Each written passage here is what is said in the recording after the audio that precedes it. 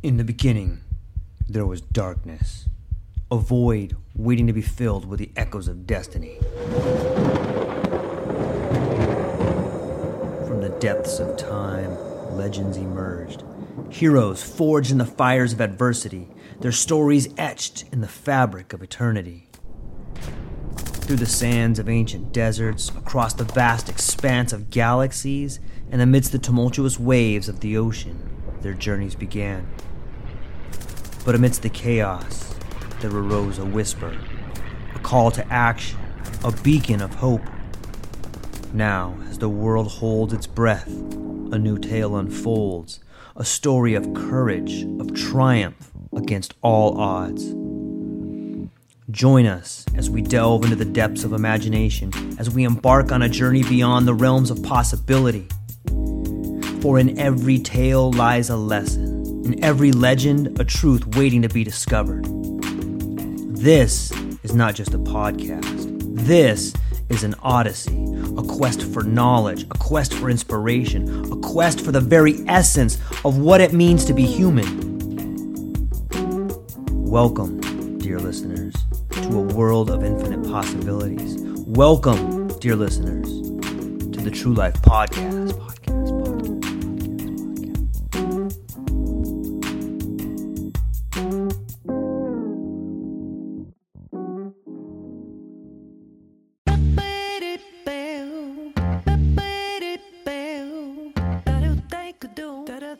Ladies and gentlemen, welcome back to the True Life Podcast. I hope your day is going beautiful.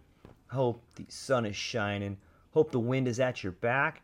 Hope a little miracle happens that makes you smile and cry tears of joy.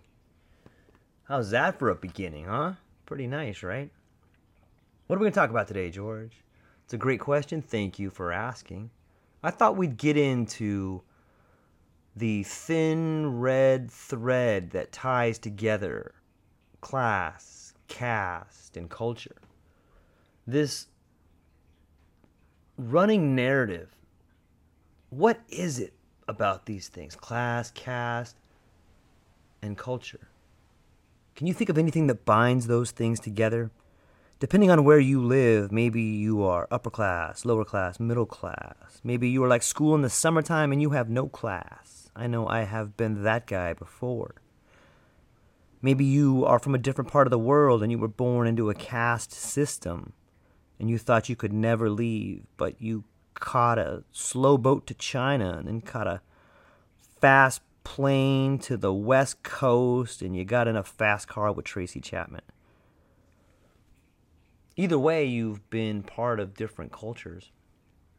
You have learned quite a bit about who you are, what you want, where you're going, and where you've been.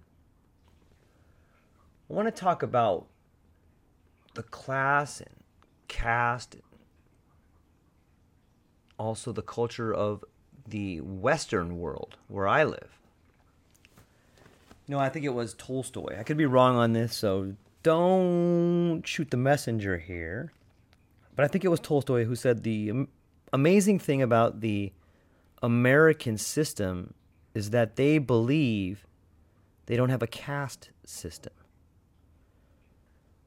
I've heard it explained to me that in Britain, for example, and parts in Europe, there is a caste system. You have the House of Lords versus the House of Commons. The way that I heard it described, and I am not from there, so this is just a description that I've heard, is that it works better than the American system. It's this idea that, yes, we are elite. We are born into money. We understand it. We go to Oxford and these great schools. We have a better education. And you are working people. And we, as the elite, intelligent people, it is our duty to take care of you, and we will. And the working class people know they'll never be in the elite class, and the elite class know that they will never be in the working class. And there is a distinction there. Everybody knows it, but they do not feel animosity towards each other. Now that part I don't know. I can't see how there wouldn't be any animosity. And the system here in the United States, at least the way I see it, is sort of a mix of both. I think that there is an emerging sort of caste system, or maybe as if Tolstoy said back in the day, there's always been a caste system. It's amazing if you want to look at people in government and just look at their last names. A lot of people who are in positions of authority today are there because of their families, or they can trace their lineage back to old families. I would point you to the Supreme Court and even some of the newest nominees. If you look at who their families are, you can see why they are where they are. Look at the Federal Reserve. Who are these people? Who are their families? Who are their grandparents? What are their ties to the country? It's usually old families and old money putting out new rules that seem a lot like the rules of yesteryear. So that is the caste aspect that I see. As far as class in the United States or in the West, I think it's possible to move up in class as long as you have provided immense value. I think you can be invited in to the upper classes if you have created immense wealth, created a product or a service that is incredibly beneficial. I think that you must carry around a handkerchief so that you can wipe your face after you have to kiss so many asses. But that's just me. Could be wrong on that. Not sure that I want to be at some of the places where the quote-unquote richest people in the world are. Maybe that's just me being cynical. Maybe I do want to be there. I don't know. Not quite sure. But I think that there's something deeper. I'm going to get to that. I think that there is this thin red thread that weaves its way through the ideas of class, caste, and culture. There's this thin thread that ties it all together, or at least gives the appearance of doing so. And that thin red thread is this word called consumption. You see, here in the United States, if your consuming habits, or maybe I should say, if your habit is consuming a lot, then you can give the appearance of being in a higher class. You can give the illusion of being born into a higher caste. I think you could even make the argument that the class system in the Western world is based on consumption habits. How much can you consume? And can you consume the right type of things? Can you consume a new Gucci purse every year? Can you consume a new Porsche? There's some people in the higher ups, these poor kids, they don't even get their first Porsche until they're 16. They got to work all winter just to go to Europe in the summer. I'm just kidding. They probably don't have to work the whole winter. I'm so funny. Okay, what was I? Consumption habits, consumerism, and the class system. Okay, let's see here. You see, there's this notion. There's a notion of distinction and culture as being a matter of consumption rather than the possession of discriminating perception and judgment. Does that kind of make sense?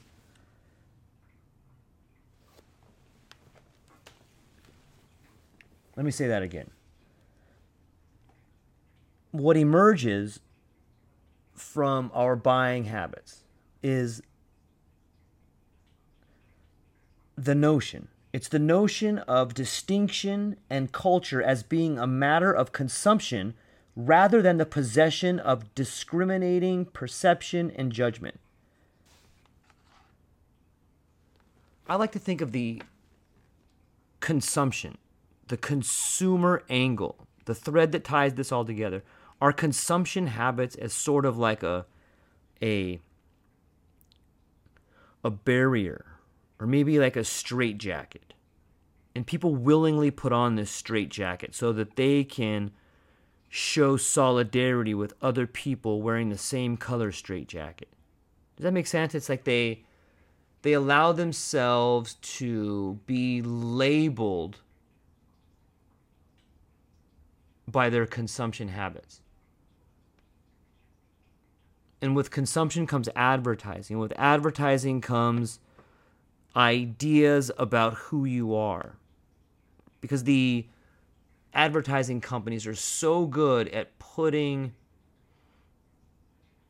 meaning and feeling into inanimate objects that once you put on that object, you put on that persona. You put on that meaning. You put on that feeling. You know what I mean by that? Let me try to paint you a picture here. Imagine like a really swanky bar in a really nice part of town. And this gentleman walks in, looks like a good-looking guy. Walks in like a nice suit, good-looking shoes, and he walks into this super nice bar, and he sits down at the bar and overcomes a beautiful young bartender. And she's like, "Oh, what can I get for you?" He pauses, looks up, and orders an expensive whiskey, some Buffalo Trace or something Johnny Walker Blue or something. And she kind of looks at him and gives him one of those, "Oh, you're one of those guys" smiles. You know, something flirtatious. And stares just long enough to let the gentleman know she's interested. And then she comes back and pours him a shot, and he says something like, "Leave the bottle." So she leaves the bottle, and then you see him pour a glass, and it pans back, and then it pans back away from him, and then pans back to him. The whiskey in the glass is gone, and to the left you see the napkin with her phone number on, or something like that. You see, in this particular instance, we've got you to pretend that whiskey will allow you to ascend to the highest class and achieve a high-class woman at that point. I'm not saying that bartenders are all high-class women, or they can't be, whatever. You know what I'm talking about. What I'm saying is that the advertisement has motivated your consumption habits by showing you that drinking this can help you ascend the ladder. And that is what ties consumption habits to class, caste, and culture. See, so that guy, maybe that guy that came into the bar wasn't rich at all. Maybe he lived with his mom and he spent his college money to buy that suit and buy one bottle because he liked that girl. And he's just pretending. But for that moment, he got to ascend to the highest level and be in this class, or at least was able to give the perception of it. And that idea, this idea that all of us can ascend to a higher level, or at least be perceived to be at a higher level, I think that is something that is destroying all of us. It is this idea of being able to jump class systems may be the very thing that buries us into a caste system. Does that kind of make sense? All this extending and pretending. All that does is force you to try to live a life that's unhappy. It gets back to the spectacle of society. That which is that which appears to be. Right? The fake it till you make it.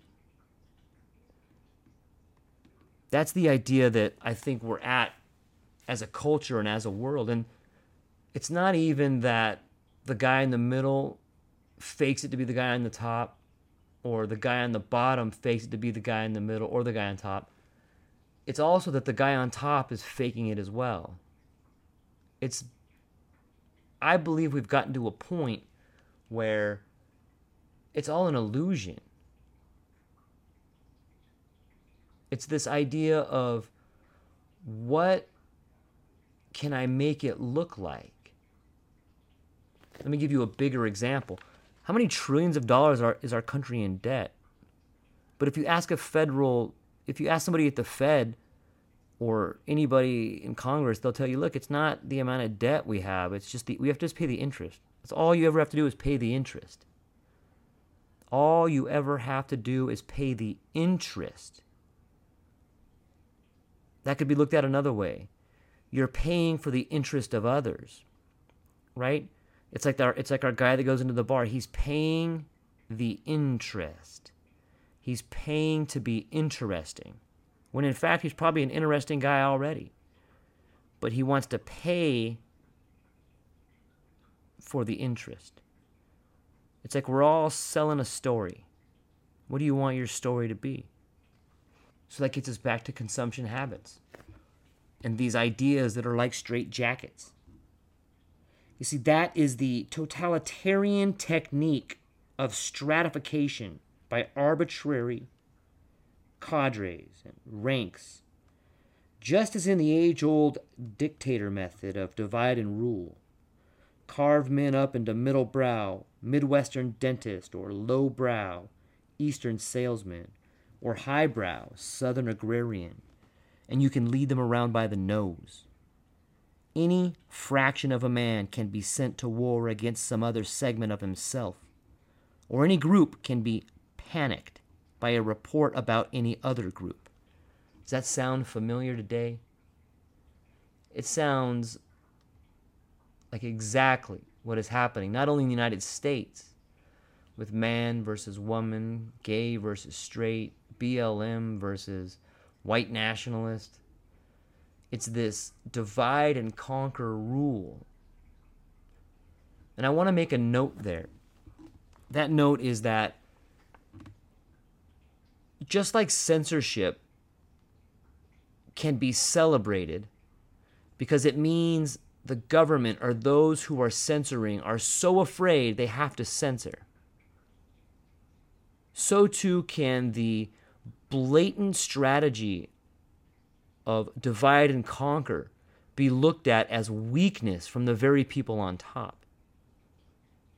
When the strategy becomes so blatant, when it becomes so sloppy, when it becomes panicked, that means that the very people on top are becoming incredibly scared about their control. They are becoming very aware about their lack of control. And so they lash out. They fund riots. They fund viruses. They fan the flames of abortion. When both sides want the same thing, the people on top have no leverage. That's why they call them wedge issues. At the end of the day, the red tie and the blue tie are going to dinner and laughing at the guy that's not wearing a tie.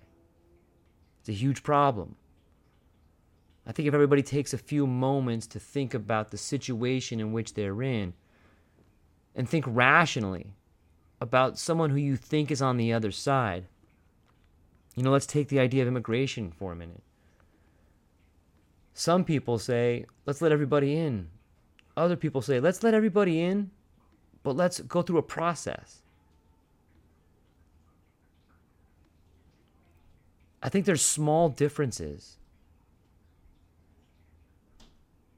but those little differences are being held up as giant obstacles so that the people up top can siphon money from both sides. It's this illusion of division. And that's what creates the class. That's what creates the caste. And that's definitely what causes culture wars.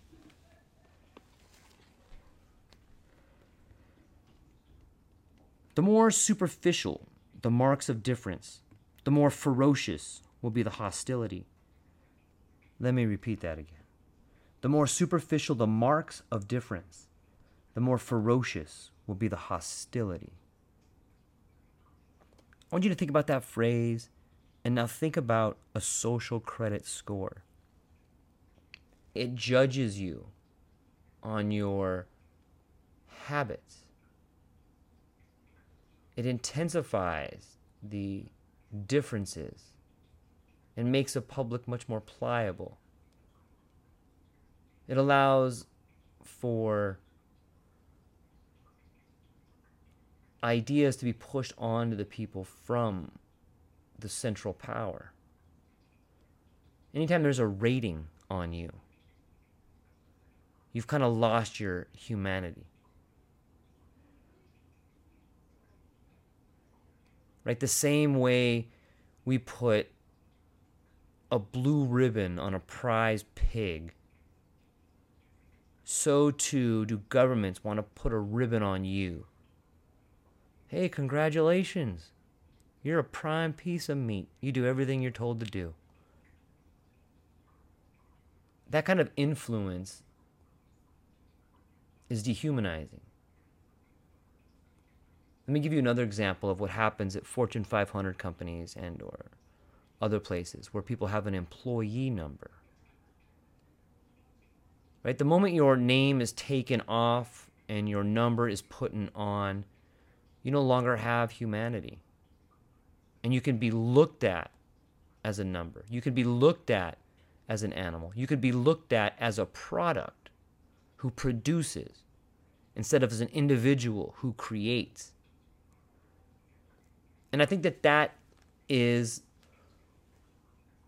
something that takes us right back to consumption habits. What our system does is it provides people at the very top a way to commoditize everything. And I'm not sure it's capitalism that does that. I'm sure it plays a huge part. But it's definitely something that strips humanity of all the things that matter. I once heard it said that humankind must have rules or they become monsters. But they must have freedom or they become numbers. So it's all about finding the sweet spot in there. We need to have guidelines. We need to have some rules. But when we decide that we're all widgets and numbers, life's no longer worth living. That's one thing that I really fear with the incredible dystopian nightmare that seems to be kind of coming our way at times. It seems that there is this group, I don't know, does that sound conspiratorial?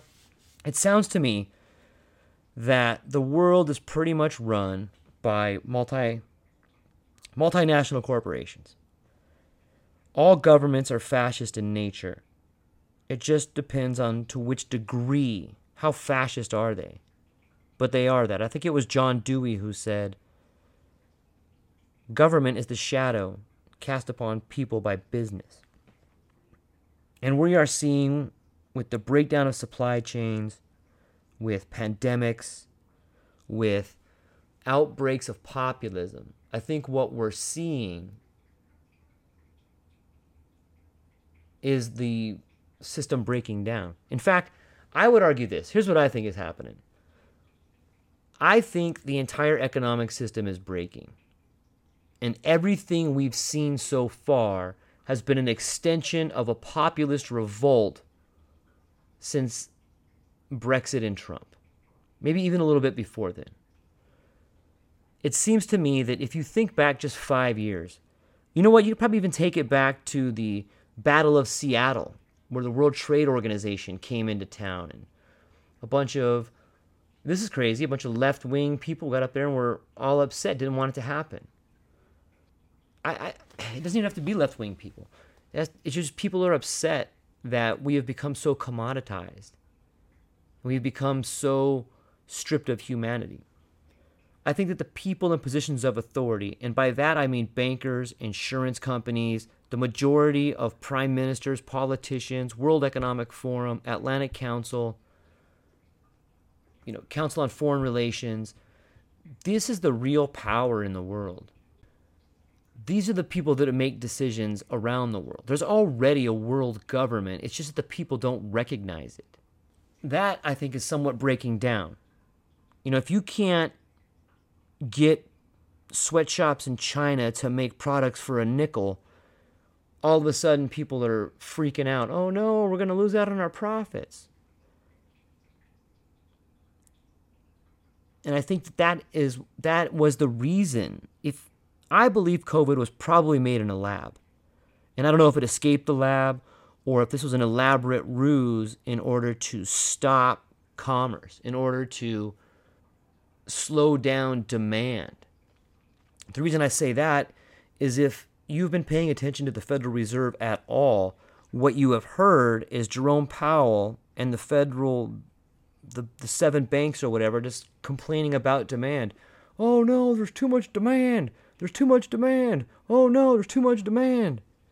And so if that is the problem, let's just pretend that demand was the problem. So what happened? They stopped shipping. What would that do? Well, that would stop demand in its tracks.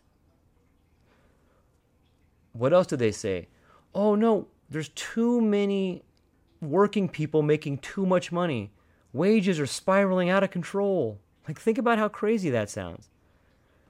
People in the highest positions of authority in finance are screaming that people are making too much money. Working people are making too much money. Another way of saying that is, hey, we're not making big bonuses here. Hey, our margins are being squeezed. Hey, these people on the bottom can just quit whenever they want and go find a better job. That's what I hear when I hear people at the top saying that employment is running rampant. For the first time in 60 years, and I believe it's because of demographics, working people are able to walk away from their job and go work wherever they want to. Working people can work from home, and if their boss doesn't like it, working people can tell them to fuck off because there's another job right over there. For a long time, people in positions of authority have been able to say that to their employee. Look, if you don't want to work here, then go find somewhere else to work. Well, now it seems because of demographics, because there's 10,000 baby boomers retiring a day, there's not enough people on the bottom to support them. It's like an inverted pyramid. And that's why demand is going to go up.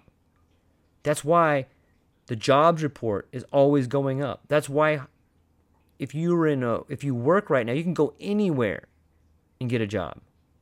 Regardless of how horrible people in positions of authority tell you it is, it's really not that horrible if you work for a living.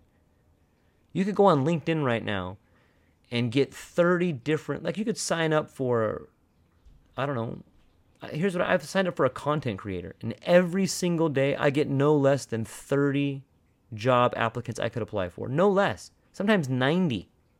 Right? And these are all $100,000 a year. That's crazy to think about. That's how much the Western world needs people to work. And that's why you're seeing Republicans and Democrats just opening up the gates, let everybody in, bring them in here. We need people to work. And the more people we can bring in from third world countries, the more we can bring down the wages, which more we can be profitable and have huge bonuses for the people on the very top. So if you look at it from that angle, and let me know if this sounds crazy. Maybe it's crazy. I don't know. But it seems to me that you had Trump, you had Brexit, and this was the first few cracks in the World Economic Forum fascist takeover of the world. For a long time, people at the very top have been carving up the world. We own this. This idea of colonialism has never really left. It just left the conversation, but it's still been happening. And now all of a sudden, the people in the richest countries are like, hey, we're not getting our cut anymore. You guys hand us over our money or we're not playing. And so there is a full court press to push down the people in the richest countries. That's why they want to raise gas prices. They want to choke out the people in the richest countries so they cannot revolt. They do not want a populist revolt. Populism is a pejorative to these people. They want to be able to strip every rich country of its resources and funnel it into their private institutions, to put it into their family office. And that means if you work for a living, you should be getting less so that they can get more. And we spoke about who they are. You know what? Here's an idea. I'm thinking about making some playing cards. Do you remember when we had the Iraq War and they had like Saddam Hussein, Uday, Qudai, all the not the Taliban, but they had all the different Iraqi military people on there. All the terrorists were on these cards so that the soldiers could look at these cards and they could see who the enemy was. And they handed everybody cards. They played cards, so you're constantly looking at who the terrorists are. So if you see them out in the open, then you know who they are. I think we should have those playing cards for all our politicians. I think we should have all those playing cards for all the CEOs and Fortune 500 individuals. That way, if things do break down, every man, woman, and child can understand who the people are that are responsible for making the horrible decisions that have put us in this position.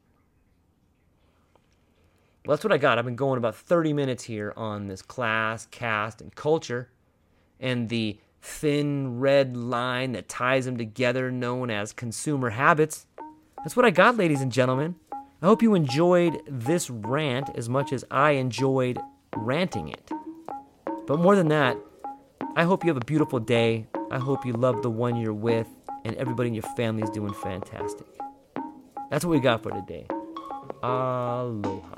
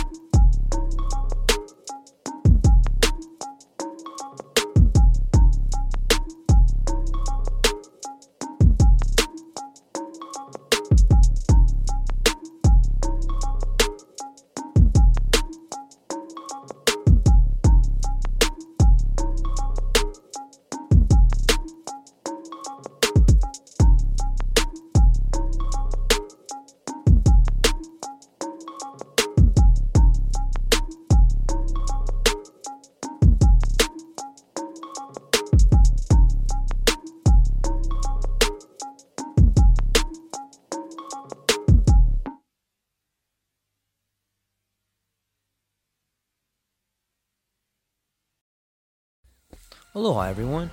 Thanks for taking a moment to hang out with me in the True Life Podcast. I truly appreciate it. If you're taking some time to listen to this, whether it's your first podcast with me or you've been with me the whole way, I truly want to say thank you from the bottom of my heart. Additionally, I would like to try to inspire everyone. The world is a crazy place, and if you listen to your heart and you take some chances, I really think the world will unfold in front of you in ways you can't imagine. I've been doing the podcast for about 5 years. Last year, I decided to take the plunge. Well, circumstances dictated that I took the plunge, and I did. I've begun working on the podcast full-time for almost a year now, and it's been so rewarding to me that I would just want to try and inspire other people. If you have a dream, if you have a vision, follow the voice in your heart, listen to the song on the wind, and embrace the challenge. I think you're strong enough, you're smart enough, and you're good enough to make your dreams come true, but you have to believe in them. And I truly believe wholeheartedly that if you take a chance, a real chance on what is possible, then your dreams will unfold in front of you. Uncertainty can be a monster. It can be something that we run away from. But much like fear, if you stand in front of it, it's not that big of a problem. I know everyone listening to this has a dream and a vision, and I hope you all conquer it. And I want you to know it's possible. Take baby steps and move towards it, and you will get closer to it. Your relationships will be better. Your life will be better. And you know what? You deserve it. You're an amazing person. If you get a moment, go down to the show notes. If you can, support the show. Thank you so much for being here. Now let's get to it.